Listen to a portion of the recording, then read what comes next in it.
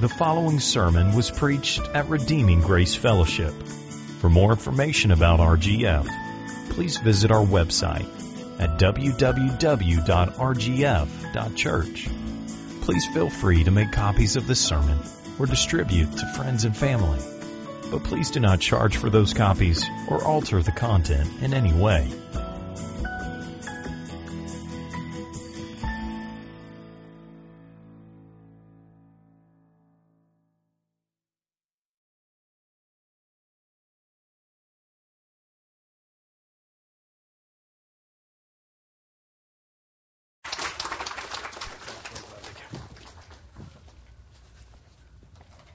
Good morning, church.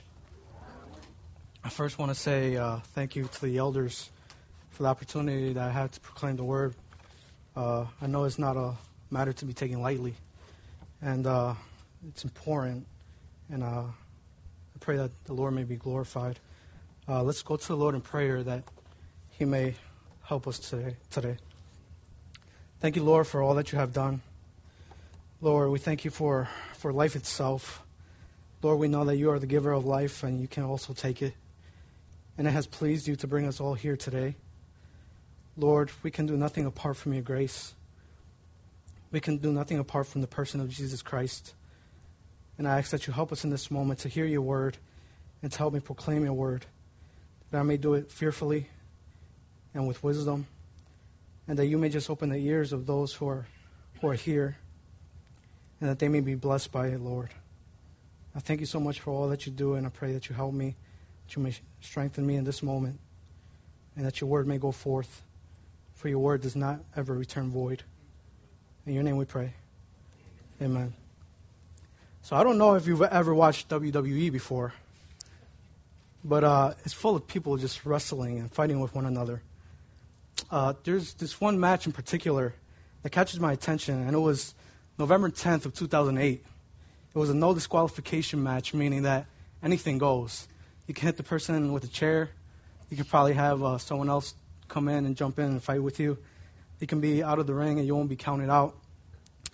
But what catches my attention most about this match were the two contenders. And these two contenders were Kane and Rey Mysterio. So I don't know if you know much about these two people, but let me just explain these two people so you can kind of visualize them. So Kane is a white male. He's 7 feet tall. He weighs about 320 pounds. And Rey Mysterio is a Mexican male. He's 5 feet and 6 inches tall. And he weighs 175 pounds. And when you look at this, it's definitely an unequal match. And one guy is 3 times the size of the other. And as the fight is going on, you just see them hitting each other. Rey Mysterio is doing flips, trying to use his agility against Kane since he's a bigger person. And they fight for about 9 minutes. And it was an intense match. And I don't know if you've ever been in a fight before, but you're pretty wiped out after a few seconds. I mean, before I was saved, I got into a lot of fights. But finally, after a certain amount of time, after those 9 minutes, Rey Mysterio was able to pin down Kane, and he actually ends up winning, meaning that the smaller guy won. The guy that people didn't think would win actually won. And this actually brings us to today's chapter, which has to do with the wrestling match. We come to a place where Jacob will have to confront Esau after many years. Jacob's going back to Canaan and has to go through Esau. And we will see many actions that he takes. But we will also see a different side of Jacob, one that is not deceitful, one does not feel entitled to a blessing, and one that becomes dependent upon God's grace. But we will also see an encounter Jacob has with a man, and he wrestles with a man all night, and we will see who this man is and what this signifies. But before we get into the text today, I just want to get a few background information if you haven't been here for the past few weeks. So in order to understand today's text, we actually have to draw an arc to an earlier passage, which is Genesis 27. And this is where Jacob steals Esau's blessing. It is when Jacob disguises himself as Esau. His mother Rebekah overhears Isaac telling Esau to prepare him food so that Isaac may bless Esau. And quickly Rebekah tells Jacob to bring her 2 goats to prepare food. Since Esau was a hairy man, Jacob puts on the skin of the goats and brings the food to trick his father Isaac into thinking he is Esau. Isaac then gives Jacob the blessing, and Jacob sins against Isaac and Esau by deceiving both of them. And Jacob deceitfully lies to Isaac and steals from his brother. And we can read from Genesis 27:41, and it says, "Now Esau hated Jacob because of the blessing with which his father has blessed him. And Esau said to himself, the days of mourning of my father are approaching, then I will kill my brother Jacob." Now we see here that Esau hated Jacob with a passion to the point that he wanted to kill his own brother. And this is why Jacob gets sent away to Laban to seek refuge from his brother's fury. Now last week, Pastor Steve preached on Genesis 31. It was Jacob's exodus from Padan Aram. So Jacob leaves Laban. He is finally able to leave the man that oppressed him and conned him for so many years. And we have seen the sovereignty of God in Jacob's life. Through the many things that happen in his life, we see God's hand at work. Now, even though Jacob is leaving Laban and Padan Aram, he is about to confront a different problem. He is now going to confront Esau. And 20 years after Jacob flees from him, he now has to confront him. Now, I can imagine Jacob having mixed feelings. I can imagine he feels joyous because he's leaving Laban. He's leaving a man that oppressed him for so many years. But he also probably has a feeling of sadness and anxiety because he knows now he has to confront this sin that happened so many years ago. So today, this is what we will be focusing on, the aspect of what Jacob happens. And we'll go on to point 1, which is Jacob repents. So one of the first things we see in the chapter is Jacob sending messengers to Esau to tell him what happened as he is coming back through the land. But look at the language that Jacob tells his messengers to use. He says, "Thus you shall say to my lord Esau." And by using the word Lord, he's acknowledging his respect and reverence towards Esau. And then he says, "Thus says your servant Jacob." He acknowledges that he is less than Esau by calling himself Esau's servant. This is a very different attitude than what we see in Genesis 27. He tells the messengers to tell Esau he has oxen, donkeys, flocks, male servants, and female servants. And then he says, "So that I may find favor in your sight." See, his words hint at his fearfulness and his guilty conscience for what he has done against Esau. And there's a part of him that is wondering, has Esau forgiven me during these 20 years? Jacob is indeed trying to gain his favor and is hoping Esau will forgive him in the span of the 20 years. He tells Esau all the things that he has done. "I have sojourned with Laban. I have all these flocks. I have all these animals." And he hopes that by telling Esau these things, that Esau will not see him as a vagabond, but someone who has changed in the many years.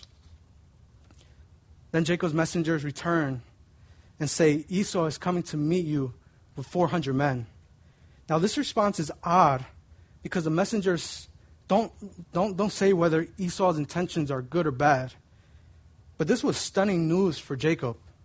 Immediately he becomes afraid and distressed.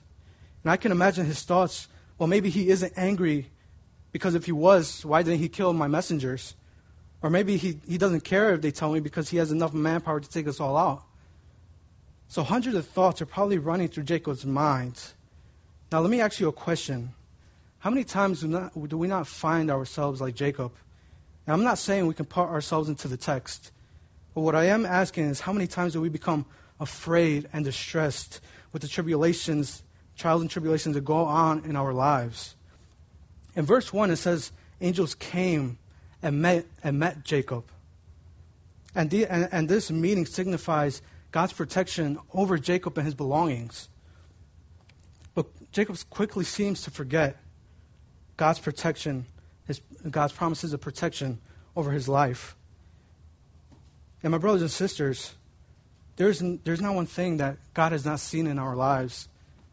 And there's more that he has even ordained the things that have happened in our lives. God is not a liar. Gordon Wenham says in one of his commentaries, many are the trials of the righteous in this world, and sometimes the end of one is the beginning of another.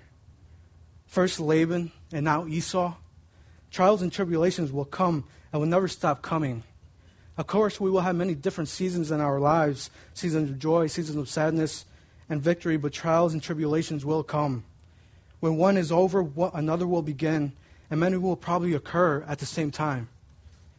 We are not promised health, wealth, but we are promised comfort and strength from the Lord. Romans 8:18 says, "For I consider the present sufferings of this time are not worth comparing with the glory that is to be revealed in us." We need a paradigm shift in our lives. False doctrine and the prosperity gospel have taught people that this life will be a walk in a garden full of beautiful flowers. But when the storms of life come, they fall away so quickly. And why is this? Is because they have not been founded on the solid rock, Jesus Christ. We ought to learn that the trials and tribulations are ways where God sanctifies His people. When God teaches His people to trust in Him and to be satisfied not in the prosperity of this temporal life, but on the eternal promises of God that we surely will abide with Him forever. When fear and anxiety and distress arrive at the doors of our lives, we are to cling to Christ, to count all things as lost, to know that to live is Christ and to die is gain, as Philippians 1:21 says. Stephen Charnock, one of the Puritans, says, "God knows all other things, whether they be possible, past, present, or future, whether they be things that He can do but will never do, or whether they be things that He has done but are not now, things that are now in being, or things that are not now existing, that lie in the womb of their proper and immediate causes. If His understanding be infinite, He then knows all things whatsoever can be known. Else His understanding would have bounds, and what hath limits is not infinite but finite." Church, we serve an infinite God. We serve a God that does know what will happen the day of tomorrow. We serve the God who created all things and knows all things, the God who reigns forever and ever. So instead of fear, that should bring comfort to us. We see another thing that happens in Jacob when he in this chapter, and besides Jacob being fearful and anxious, we see a difference in him than in Genesis 27. Remember how entitled Jacob felt on receiving Isaac's blessing? He steals Esau's blessing by deceiving Isaac. Jacob does not bother waiting on God's timing. He doesn't trust in God, so he takes matters into his own hands. But let us look at verse 9 of our present chapter. And it says, "And Jacob said, O God of my father Abraham, and God of my father Isaac, O Lord, who said to me, Return to your country and to your kindred, that I may do you good. I am not worthy of the least of all deeds of steadfast love, and of all the faithfulness that you have shown to your servant. For with only my staff I have crossed this Jordan, and now I have become two camps." You see, a spiritual transformation has taken place in Jacob. Let's look at his life just to see how that change has occurred. He comes out of the womb holding on to Esau's heel, Genesis 25, verse 26. And then Jacob persuades his brother into selling his birthright, Genesis 25, verses 29 to 34. And then he puts on the skins of the goats and brings food to Isaac, and deceitfully fools Isaac and steals from his brother. He then is exiled from the land and goes to Laban. And during his time with Laban, we can see the way God molds Jacob. He becomes a hardworking man and an honest man. Now he is submitting to Esau and recognizes his unworthiness before God. God has worked in the life of Jacob through those 20 years. Jacob knows that he is not worthy, nor does he deserve God's favor upon his life. That feeling of entitlement has gone, and now he submits to God and to Esau. And he no longer thinks more of himself, but desires to make peace with his brother. And Jacob prospered there. But he knows and he remembers that he went there with nothing. And knows very well it was God's hand at work that caused him to prosper. Jacob cannot take the credit for anything he has, and he knows the reason he is still alive is because God has willed it. Those years seeing God's hand at work in his life, he comes to know that he can only be dependent upon the grace of God. We should keep this in mind. God's mercy and kindness towards his people should lead us to humble ourselves, knowing that all that we have has not come from ourselves, but from God. Our salvation our salvation should cause us to be in awe of Christ, because if left to our own natural eyes, we will still be blinded. That is why evangelism should lead us to humble ourselves, because when we reject the gospel, when people reject the gospel, we cannot say we were any different than they were.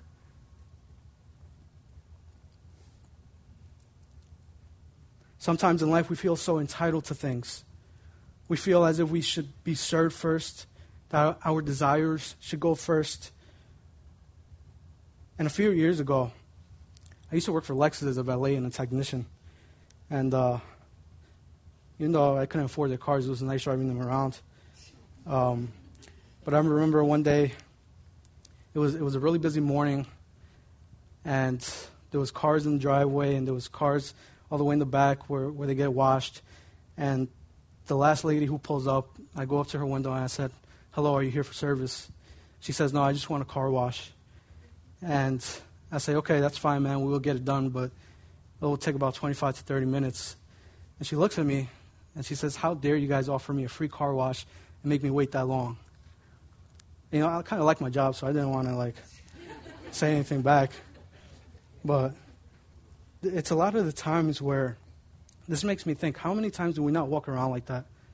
How many times do we not walk around feeling entitled to things because we think of ourselves more than we ought? Wanting everything to be so convenient to us. Wanting to be served with the best around because we think we deserve it. The way we talk to waiters, or the way we talk to people who service at the dealership, or the way we talk to people who take our orders can tell a lot about what we think of ourselves. This is not a godly perspective to have. We are called to serve ourselves and be humble. Jacob says, I am not worthy of the least of all the deeds of steadfast love and all the faithfulness that you have shown to your servant. And when we see God's steadfast love and faithfulness towards us that we don't deserve, that should motivate us to love and be faithful to the brethren. We are called to imitate Christ. And Christ brought himself low. He became man and sacrificed his own life. He went to the lowest form, leaving glory behind, and he humbled himself. Are we any greater than Christ to not humble ourselves? I say this with care and with love because I had to fight against this constantly. And we see another thing that Jacob does. After Jacob prays, it seems to be around nighttime when he does something interesting. He takes herds of the flock to give to Esau. And if we read in verse 13, it says, so he stayed there that night, and from what he had with him took a present for his brother Esau. 200 female goats and 20 male goats, 200 ewes and 20 rams, 30 milking camels and their calves, 40 cows and 10 bulls, 20 female donkeys and 10 male donkeys. And if we count all of these animals up, they equal to 550 animals altogether. And we can see through this text just how much the Lord had truly blessed Jacob. And we can understand the prayer beforehand when he says, only with the staff I have crossed this Jordan and have become 2 camps. Now, it is uncertain to know what this actually symbolizes. Sending a present to a great man before meeting him was a courtesy in the ancient Orient. So some think that this was a gesture to declare himself Esau's vassal. Others think that he was returning the blessing that he stole from Esau. But there's one thing that we do have clear, that Jacob is trying to mollify Esau. In verse 20 it says, for he thought, speaking of Jacob, I may appease him with the present that goes ahead of me, and afterward I shall see his face, and perhaps he will accept me. Jacob is painfully aware that he has sinned against his brother. So he is trying to make atonement for his sins. He is trying to earn the favor of Esau, hopefully awaiting that his gifts may appease the wrath of Esau had against him. This is Jacob trying to atone for the sins he committed against a mortal man. Now think about this. How can a man atone for his sin when he has sinned against an eternal God? How can a simple mortal ever pay full restitution for his sin against the creator of the universe? Think about how scared and worried and anxious and fearful Jacob was because he sinned against a man. Now imagine sinning against someone like this, and we could read Matthew 10:28. Do not fear those who kill the body, but cannot kill the soul. Rather, fear him who can destroy body, both soul and body, in hell. God can destroy our bodies and soul by casting us into the eternal fire. How can we atone for our sin against someone so powerful and mighty? The answer to this question is that there is no way for us to atone for our own sin. There's nothing that we can do to gain favor. There's no amount of giftings that we can give to appease God's wrath. Romans 1:18 says, "For the wrath of God is revealed from heaven against all ungodliness and unrighteousness of men, who by their unrighteousness suppress the truth." This is, in fact, every man in his natural condition. Every man is born as a sinner and an enemy of God. So no human being can ever atone for his own sin. So if we can't, then who can? We can go to 1 Timothy chapter 2, verse 5. "For there is one God, and there is one mediator between God and men, the man Christ Jesus. Christ is the only one who lived a life in full obedience to the law, fulfilling it wholly. He is driven to the cross, and dangling on that cross, he is fully taking the wrath of God upon his life. He gave up his life, but not only that, Christ rises from the grave. He puts down his life, but he also takes it back. He promises life to all those who come to him. This is what God does in saving someone. Picture our bodies at the bottom of the ocean. We are completely dead. We have drowned. There is no life in us. We cannot reach and grab a life preserver. There is no lifeline in us anymore. But what God does is that he powerfully reaches his hand to the bottom of the ocean. He pulls our corpses out. And then what he does is that he breathes life into us. He brings someone who is dead to life. That's what happens when we come to Christ. He is the lamb that was driven to the tree. And he is the one who spilled his blood to appease God's wrath for those who react to the message of the gospel by turning away and repenting, turning away from their sinful ways, repenting of their sins, and turning to faith in Christ Jesus. And a fourth thing that we see that Jacob does the same night is that the same night he decides to send the animals to Esau, he has his family cross the ford of the Jabbok, one of the rivers that was besides the land that they were traveling. We could read in verse 22. The same night he arose and took his 2 wives, his 2 female servants, his 11 children, and crossed the ford of the Jabbok. He took them and sent them away across the stream, everything else that he had. So what's going on here? Why did Jacob rise in the middle of the night to cross the river? Wouldn't it be more sensible to do it by day? And why was Jacob left alone? We can conclude that Jacob was so anxious and afraid that he could not sleep. He is so afraid of Esau, he becomes desperate for comfort. Through the many trials and tribulations of life, we become anxious, afraid, and desperate. And these are the moments we are to turn to God. Our Father wants us to seek him out because he is the only one who can provide assurance. You see, many times in life, we just like to coast. We don't really like to do much in our walk with Christ. We don't put any effort into our spiritual lives. We say that we know Christ and that we love him. But how desperately are we truly clinging to him? How much are you truly longing to know Christ? How much are you longing to drink from the eternal fountain? How much are you longing to meditate and think of the gracious and tender mercies of Christ? Are you truly longing to know him?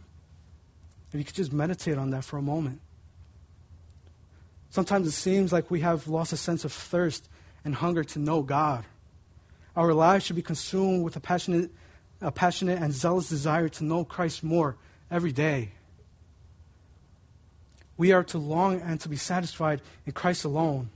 All other things will pass away, but we will abide in Christ forever if you have trusted in him. There's this one book that I have been reading, which is called Knowing Christ by Mark Jones. And the first chapter alone really challenged me. And this might seem so simple to some, but it challenged me because in the first chapter, all he was talking about was the person of Christ. And to some, it might be so simple. But when we look at it, we really know Christ very little.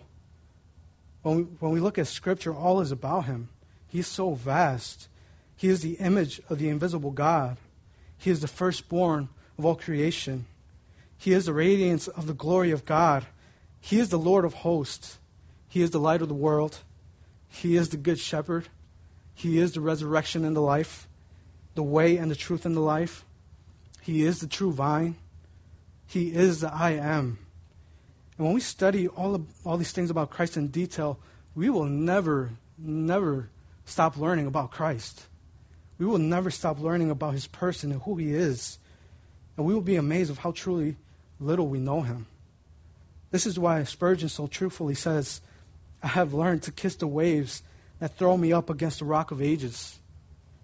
Jacob here becomes so desperate he loses sleep and desires to be alone. Why? Because he wants to call out to God. He knows that the only thing there is to do is to cling so desperately to him. Only by his grace can we walk victoriously towards the crown of heaven. In John Piper's book, 21 Servants of Sovereign Joy, Piper quotes Augustine, and he says the whole life of a good Christian is a holy desire. And then Piper goes on to say about this quote, in other words, the key to Christian living is a thirst and a hunger for God. And one of the main reasons people do not understand or experience the sovereignty of grace and the way it works through the awakening of sovereign joy is that their hunger and thirst for God is so small. The desperation to be ravished for the sake of worship and holiness is unintelligible. And maybe you feel desperate as Jacob felt. Let us take this as an example and do the same. Run to Christ and cling to him. For even in that, it is the Holy Spirit empowering us to cling to Christ. Sinners, run to Christ, for only through him can you be saved from the wrath of God. Now today we will not be seeing Esau and Jacob meeting face to face. That will be next week's sermon. But we will look at this encounter Jacob has. Here we come to our second point. Jacob is attacked. And all the verse prior have been leading and building up to this very moment, this climactic scene where Jacob encounters God. So as Jacob is left alone, a man comes and wrestles with him until the breaking of day. And verse 24 says, and Jacob was left alone, and a man wrestled with him until the breaking of day. When the man saw that he did not prevail against Jacob, he touched his hip socket, and Jacob's hip was put out of joint as he wrestled with him. Yes, this man comes out of nowhere and attacks Jacob. So who is this man?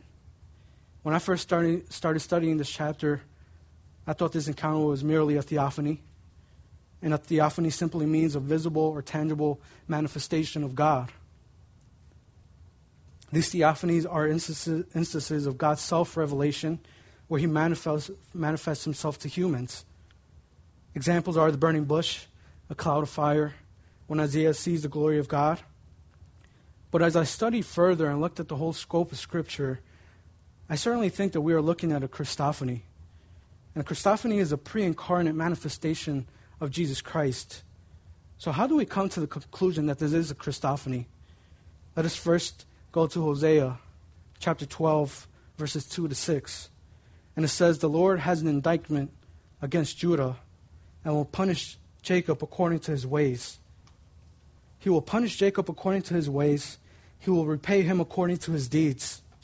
In the womb he took his brother by the heel, and in his manhood he strove with God. He strove with the angel and prevailed. He wept and sought his favor. He met God at Bethel, and there God spoke with us. The Lord, the God of hosts, the Lord is his memorial name. So you, by the help of your God, return, hold fast to love and justice, and wait continually for your God. Hosea is telling us indeed that Jacob wrestled with God, and indeed this was a manifestation of God. This is us letting Scripture interpret Scripture. The second reason we see from the same text that this man was supernatural and was from God is that with one touch, he dislocated Jacob's hip socket. And you best believe if someone touches you once and your hip becomes dislocated, this man is not just merely human. It's possible that Jacob did not know this man was supernatural, but when the man touched Jacob's hip socket and dislocated it, Jacob must have realized he was wrestling with a supernatural being.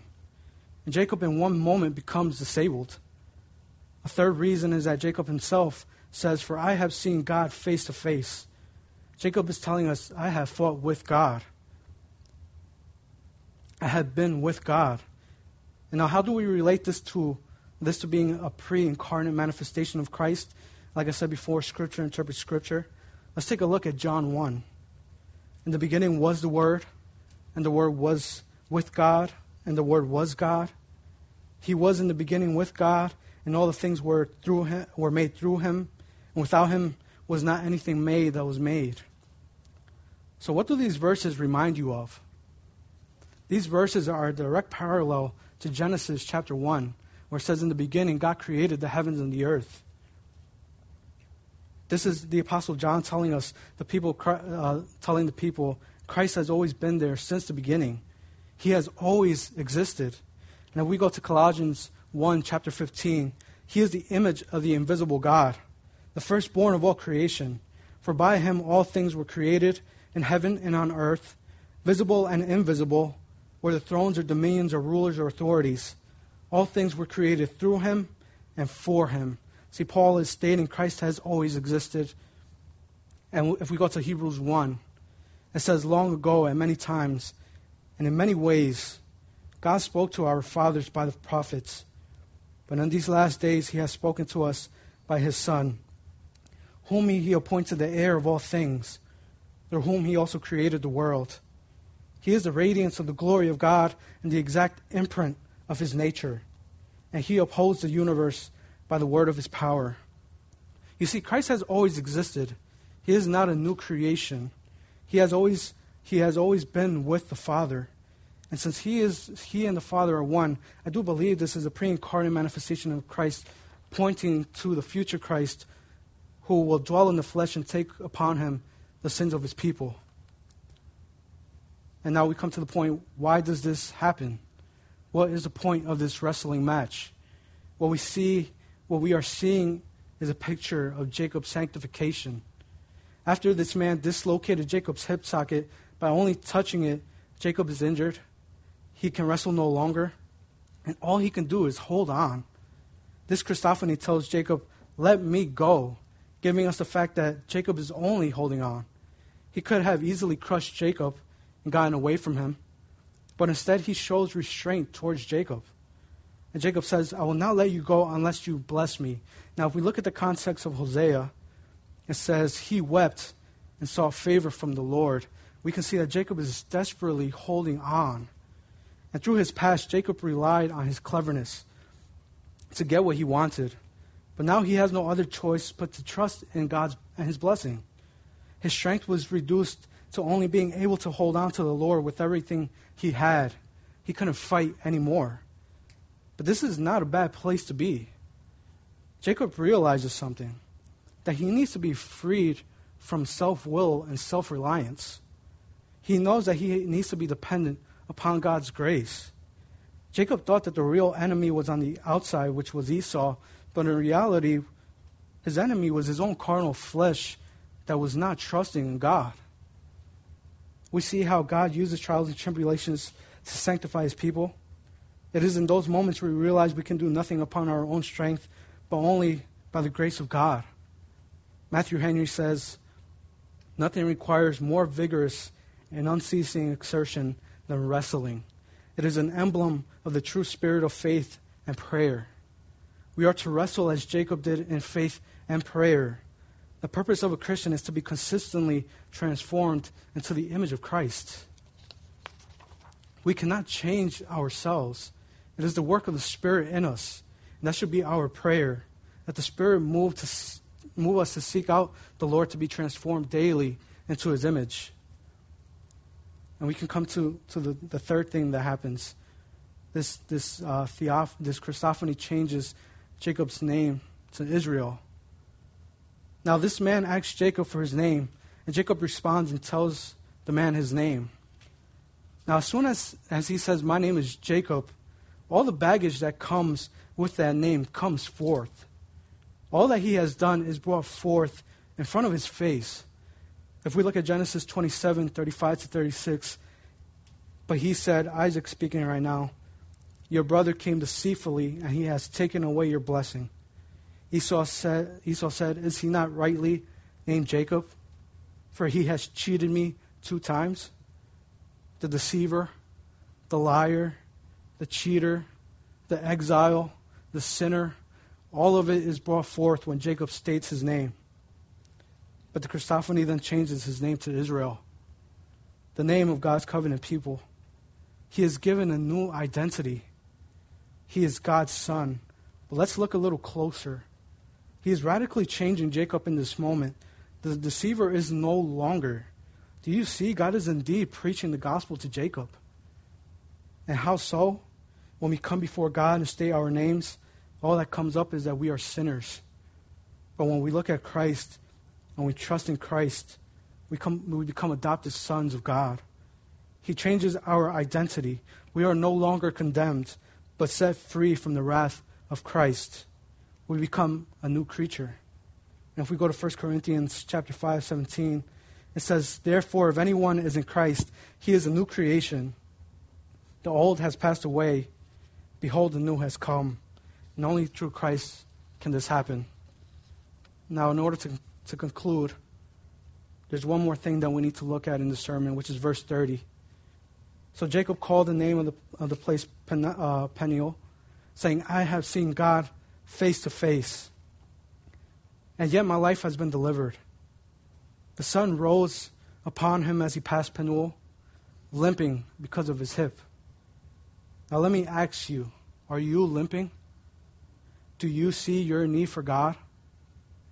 If you only touch your Bible on Sundays, then I think you have forgotten your need for God. If you don't pray before eating, I think you have forgotten your need for God. If you forget to thank Him for life itself, I think you have forgotten your need for Him. Some say that Christianity is just a crutch. People just needed to believe in something. And I say that it is a crutch because we cannot depend on ourselves for anything. We can only depend upon the grace, upon God and His grace. So let us be like Jacob and depend upon God's grace. Because just like we were singing before, Christ will hold us fast. Let us pray. Thank you, Lord, for this day that you have given us. And I thank you for the proclamation of your word. Lord, even though I am fallible, your word is not fallible. Your word does not return void. And I pray that it may sink deep into the hearts of the hearers, into my heart as well, and that we can be transformed into your image daily. I pray that we may always be dependent upon your grace, O God, because there's nothing that we can do by our own ways, by our own means. And I pray that you help us to cling so desperately to you, that you may give us a passionate zeal to seek you out daily, and that we may come to know you more, O Christ, and that we may come to you for comfort and for strength when we are faced with the tribulations in life. In your name we pray. Amen.